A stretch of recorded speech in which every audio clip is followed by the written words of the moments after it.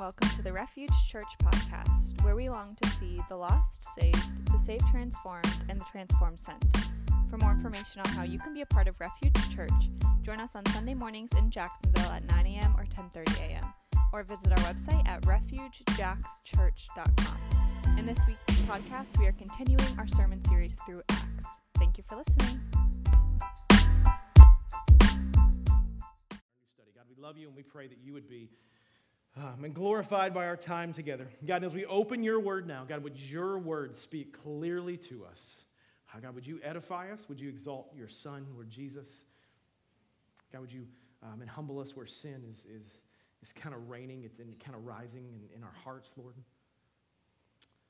And church, would you just pause for a minute? Don't know what you walked in with, don't know what you're wrestling with today, all of you. But maybe you just take a moment and just ask the Lord to meet you here. Maybe ask the Lord to speak specifically to you. Maybe confess you struggled this week.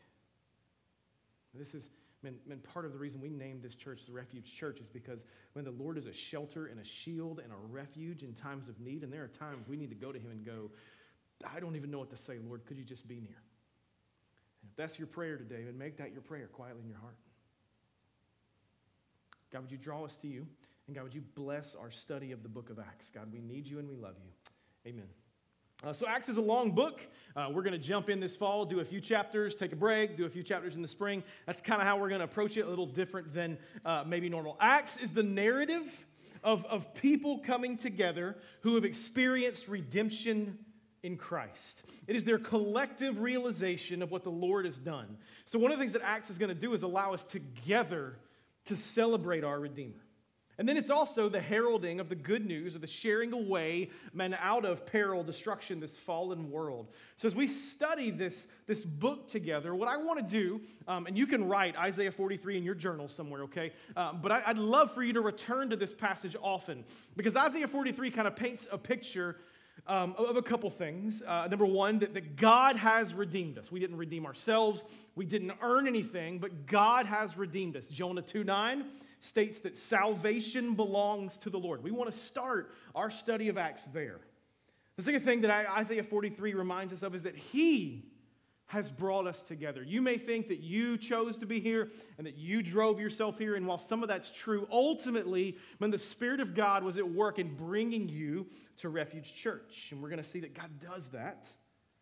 And then also we're going to see that the church is a powerful demonstration and should be of our Redeemer, Jesus. So the church is a witness of his redemption. So what I want to do is read the first 25 verses of Isaiah, pausing here and there, Isaiah 43, pausing here and there as kind of a forward to our study of Acts. I'd love for you to write Isaiah 43 down. If you don't have a Bible, there's a black one near you, and you can turn there if you don't have a Bible, and you can even keep that one.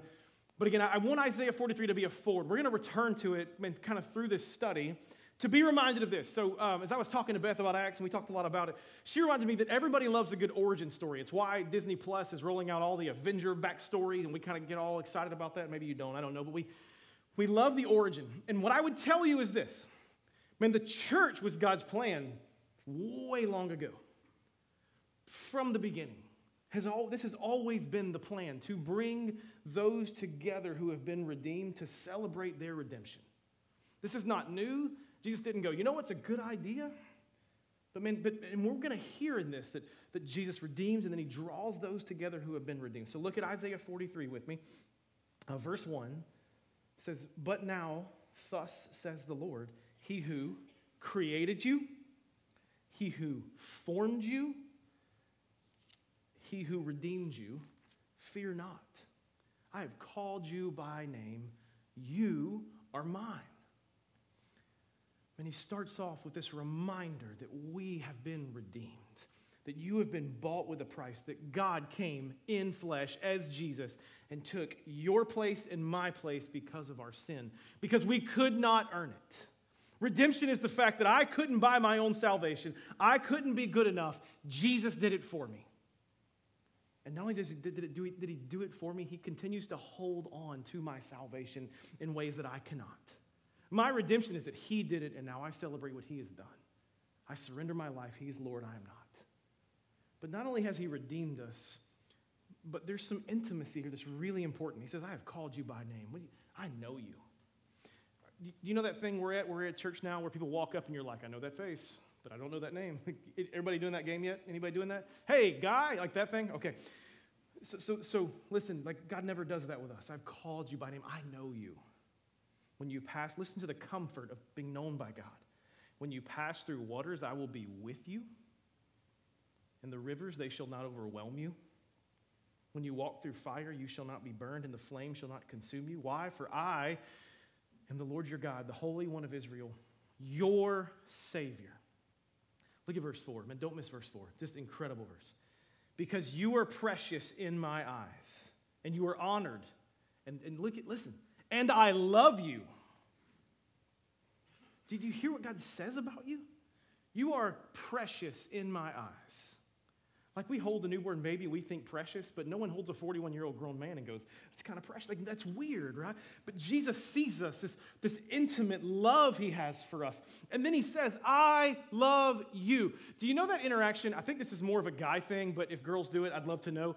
Where as the Christian kind of male friendship begins to kind of blossom and you begin to like really get to know each other and you really kind of start to get close, start to share your struggles and those kind of things and what's going on in your life. At one point, one of the guys goes, love you, bro.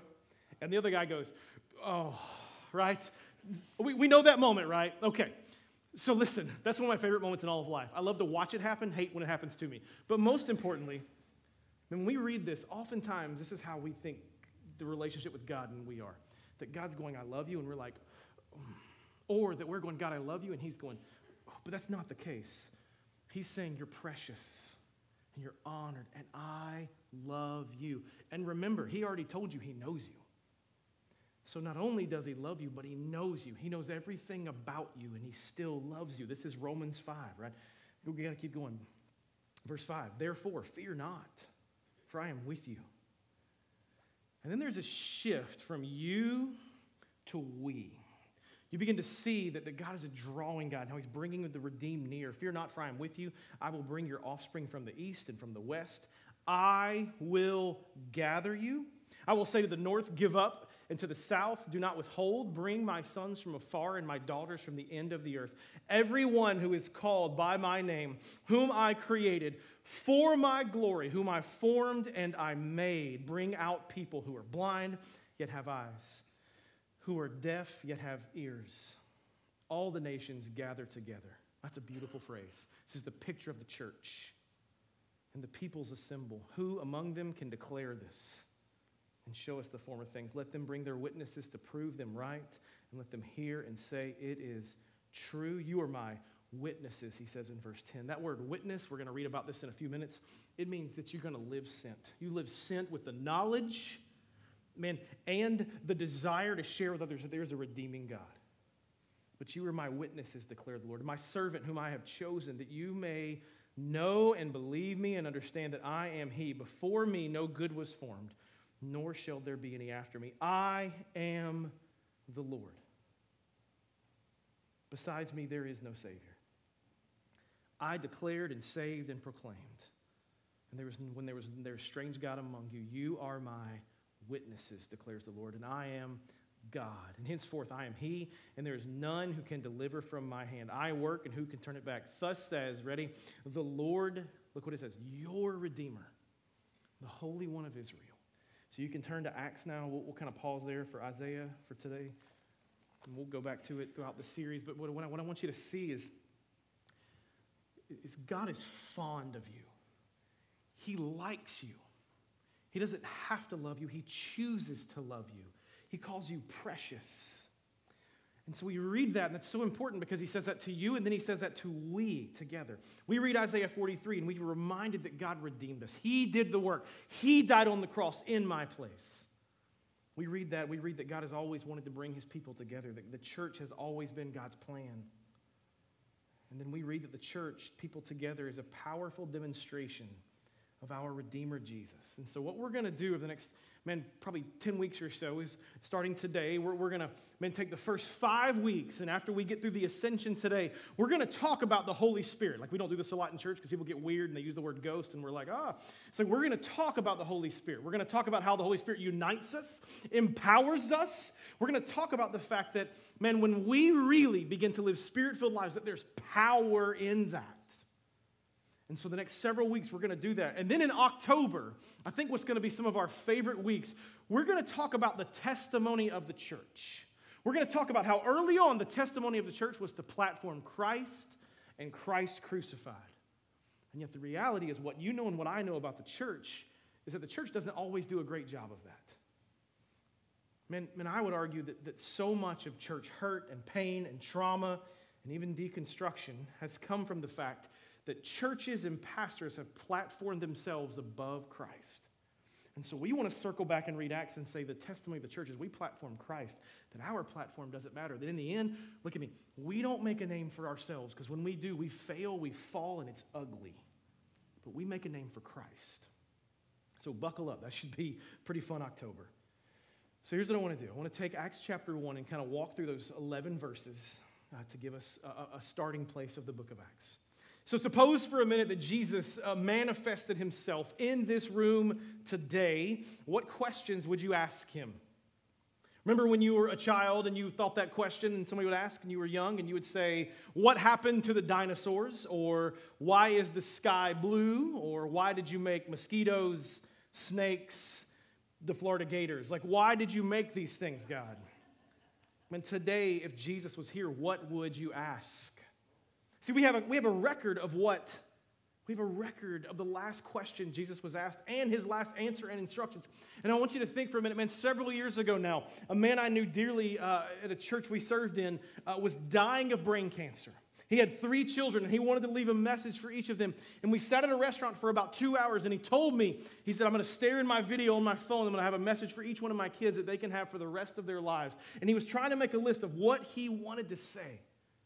It was just this powerful, sobering moment. This is the same kind of moment that's happening. Jesus is going to leave them with, hey, if we begin to think, what is Jesus? If he could say anything, what would he say? Read your Bible more, be a better person, stop cussing. Like, what would he say? And we're actually going to hear what he would say. And it's going to be framed like this. The disciples are going to say, hey, are you going to become king now? And he's going to say, that's none of your business.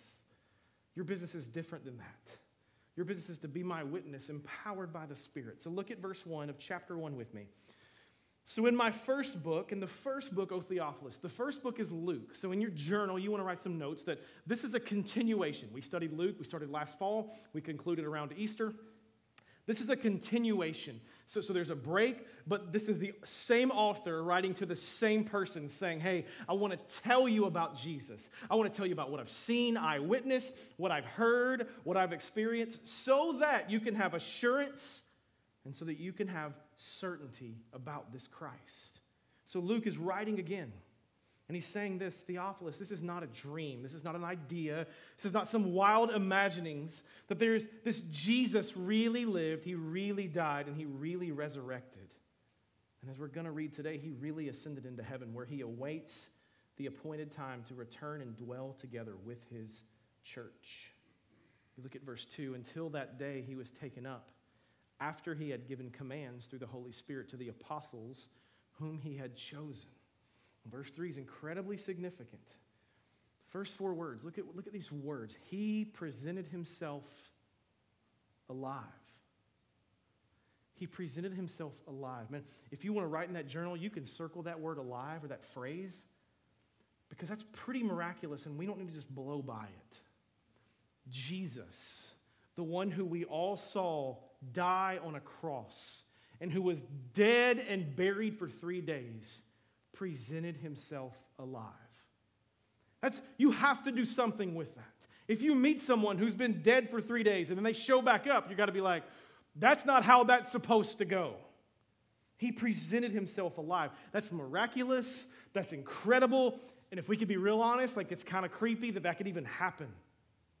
He presented himself alive to them after his suffering. It's interesting that it says his suffering because I would argue that you could also say for our suffering. Like it should be our suffering that he did it for. by many proofs, appearing to them for 40 days. And he was speaking about the kingdom of God. That's my favorite part, because if I ever die and come back 3 days later, you're not going to hear about the kingdom of God. You're going to hear about how awesome I am that I came back 3 days later. You think that would be a message that he would want to share, but instead he wants the church to know and his people to know about the kingdom of God. This is what makes him different than you and I in so many ways. Jesus, the lowly carpenter of Nazareth, really lived. And this same Jesus really ministered, really served, really did good. And this same Jesus really taught things that even benefit our lives today. He was arrested, sentenced, tortured illegally, unfounded as a man who was not guilty, who never sinned. He really died, giving up his life for me, and he really rose from the dead and appeared to witnesses. It is impossible to deny historically the Christ. The question, as C.S. Lewis put it, that we have to answer, is Jesus a liar? Is he a lunatic, or he's the Lord?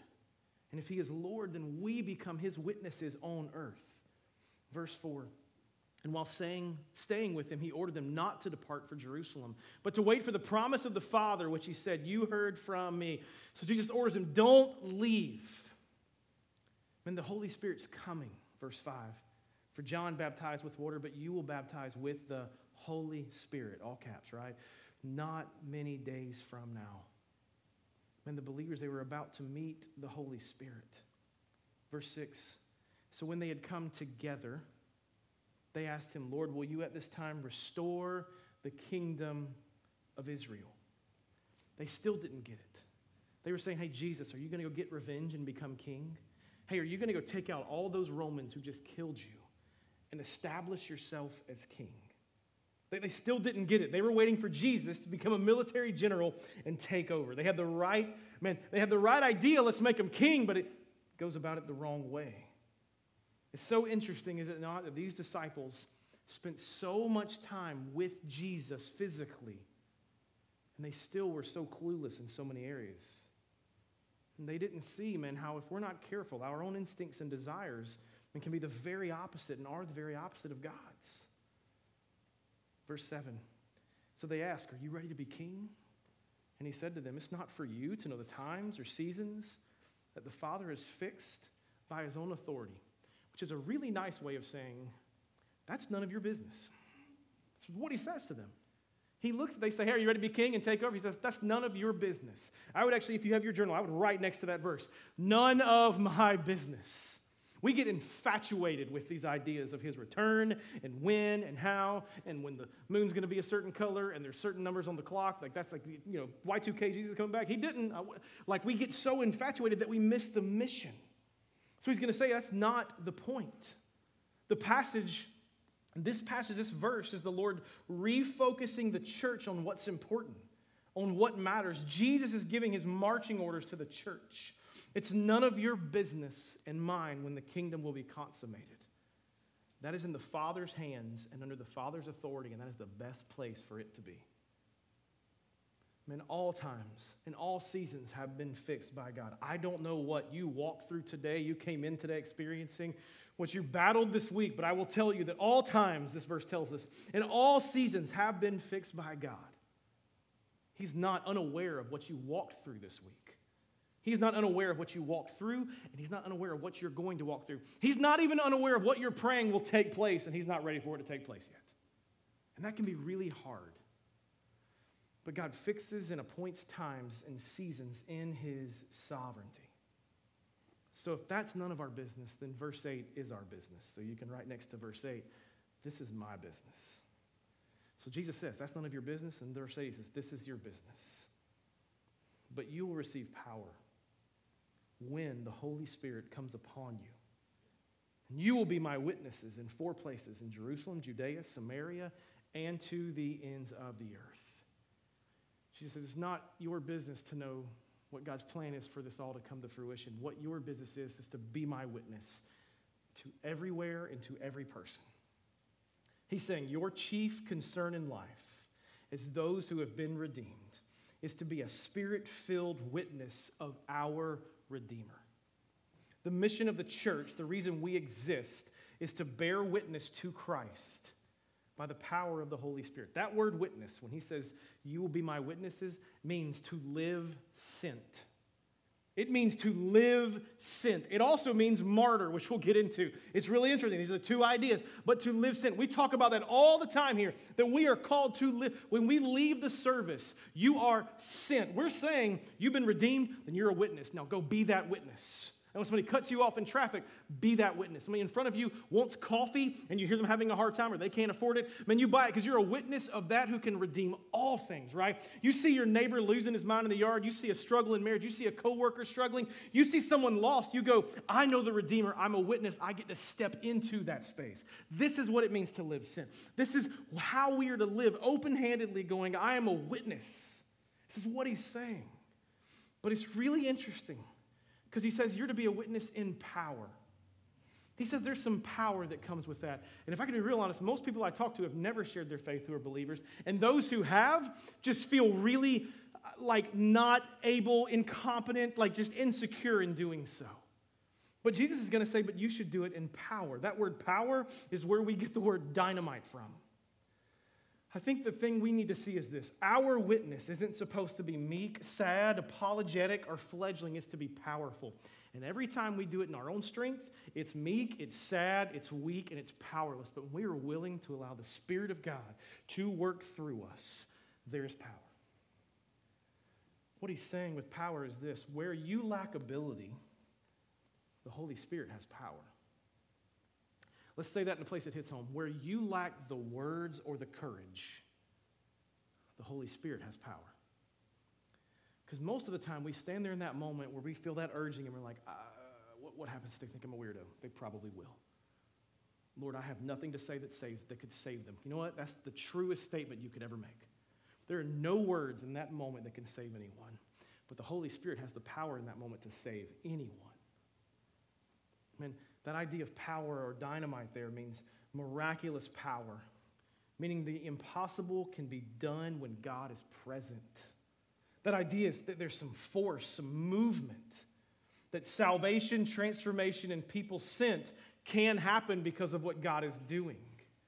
Listen, when you write this down, you are not powerful. The Holy Spirit in you is powerful and empowers you as a witness of Christ. You are weak. I am weak. I wake up every Sunday morning feeling like I am not worthy to preach. I don't have what I need to say. Lord, would you give me your words?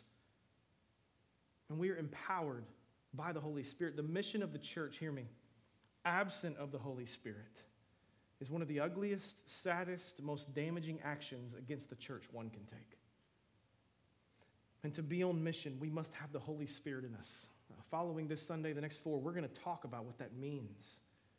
But ultimately, it means this. It means you have to place faith in Christ. No one, to have the Holy Spirit residing in us, a part of our life, we must know Christ. If we don't know Christ, there is no Holy Spirit. So I would tell you today, be saved so that you can know the Holy Spirit. To be on mission, we must be full of the Holy Spirit. Not perfect, not trying harder. This is what we tend to do. But seeking the Lord, submitting and seeking. And it's interesting, when we find ourselves at a place where the Spirit, man, is alive in our lives, these are where the fruits of the Spirit become obvious. We got to press on. Another idea of witness is that we would be a witness in living and in suffering. So in life, but also in suffering. So I'm a witness in life. People begin to know me. They know where I go to church. They know how I drive, where I drive. They know the rhythms of people around me begin to see these things. And my life is really the answer to, am I a witness to the Redeemer? Being a witness in living and in suffering. People see me and they can ask the question without asking, is he a witness of Christ? Is he representing Christ? Man, in the same way, our suffering is a witness of Christ. And the church will suffer as a witness. When things are good, people don't care what you have to say. But you begin to suffer, and people are going to start asking you, what keeps you going? If you know Bernie and Darlene and haven't had a conversation, call them. You're going to call to encourage them, and you're going to get off the phone encouraged. Because they're walking in probably one of their hardest seasons of life. And when you get on the phone with them, they're trying to encourage you. Because in the middle of their suffering, you want to know what keeps them going? The fact that they've been redeemed and they know their Redeemer. And they are witnesses of that. Like, if you've been around Darlene, she'll say this, well, I had to go to the hospital this week, and you'll say, why? Her first answer half the time is, well, because the Lord had somebody for me to talk to. Not, I had something wrong with me, which is probably how I would start that conversation. And being a witness for Christ is going to include suffering. You've experienced something in Christ. Now you have a story to tell. Verse 8, the end of it says, you'll be my witnesses, and he gives 4 locations. He says Jerusalem, Judea, Samaria, and the ends of the earth. This is incredibly important for you to identify your Jerusalem, your Judea, your Samaria, your ends of the earth. When he's saying Jerusalem, he's saying your home. He's saying where you live. He's saying, well, who is there? Who's your neighbor? Are you praying for them by name? Who are the new neighbors that are going to be moving in when the house sells? Are you praying for them by name? Who are the children in your neighborhood, the barista you interact with, the co-workers you're around? And that's your home. And then he expands that circle to say Judea. Judea would be just kind of right outside the city of Jerusalem. And so he says, so a step outside of your home, man, who do you need to be a witness to? And then Samaria would be a step outside of Judea. And so he'd ask, who do you need to be a witness to? That eventually it would take you to the ends of the earth. Jesus' command here is to move, man, out of the center in concentric circles. So we draw a circle. So I would tell you, draw a circle of 10 miles around your house, 5 miles, 1 mile around your house, and say, am I being a witness here? How can I be a more effective witness here? And then draw the next circle and the next. And the questions we have to ask then are, has all of Ortega, where God has placed Refuge Church, heard the gospel? We know the answer to this, right? You should write this down. Has all of Ortega heard the gospel? No, they have not. We have work to do here. Has all of our zip code, 32210, that's the church's zip code. And have they heard the gospel? No, then we have work to do here. Has all of Jacksonville? No. Has all of Florida? Have the ends of the earth? Can I tell you, this is why we've talked from the beginning about go, not grow, and about planting churches. And while we will eventually plant a church just a few miles from us, because this is the biblical way to do this. Listen to me, church. Have you been redeemed? And has your life been redeemed by Christ? If so, you will want others to know the Redeemer, and that's what it means to be a witness. It means there's something always stirring inside of you when you're around someone that you're not sure if they've been redeemed. Man, we say in our values that members are missionaries, that missionaries aren't superheroes, that you are a missionary. Man, are you living that out? Look at verse 9. Let's finish up. And when he said these things, as he was looking on, he was lifted up, and a cloud took him out of his sight. So he's gone. Jesus has zipped up into the heavens. It's kind of a weird verse. Verse 10, as we all would do, while they were gazing into heaven, behold, 2 men stood by them in white robes. So you get the picture, right? Jesus has given this command, and then he just kind of ascends, and he's gone from their sight. And they do, the disciples, the 11 that are left, all do what we would do. What just happened? And so these men in white say, why do you, verse 11, stand looking into heaven?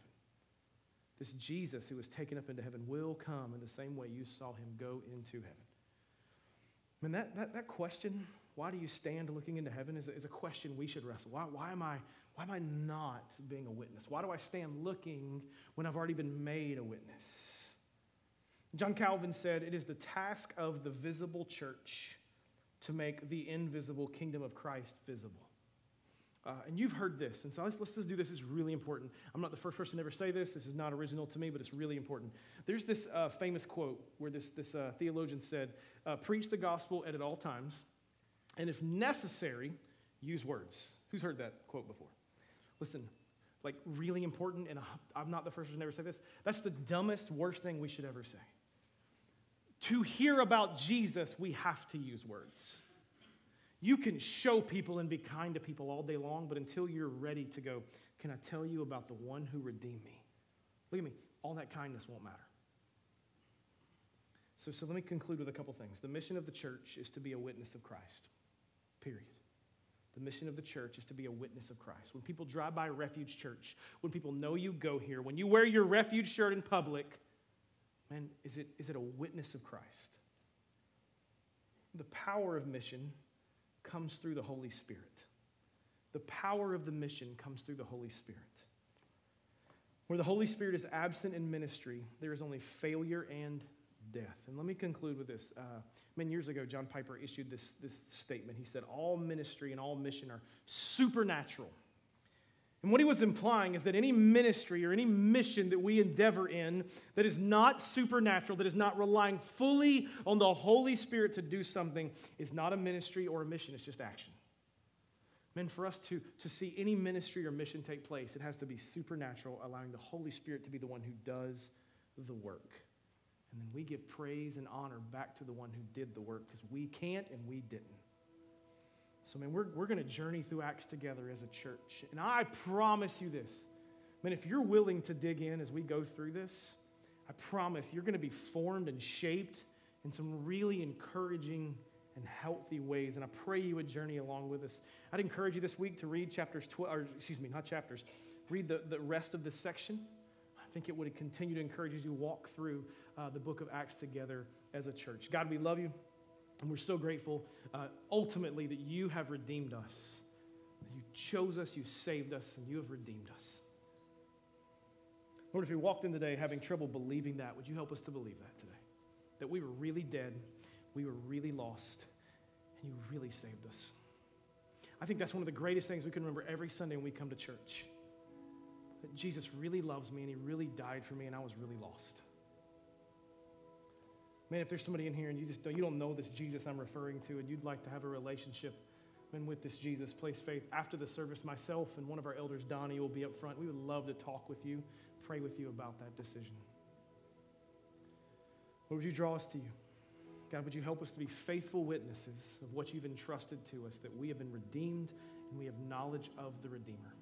God, we need you and we love you. Amen.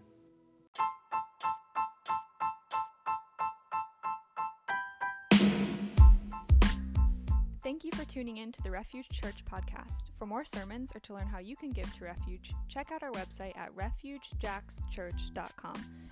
For those who have heard the gospel and believe the gospel, go out living the gospel. You are sent.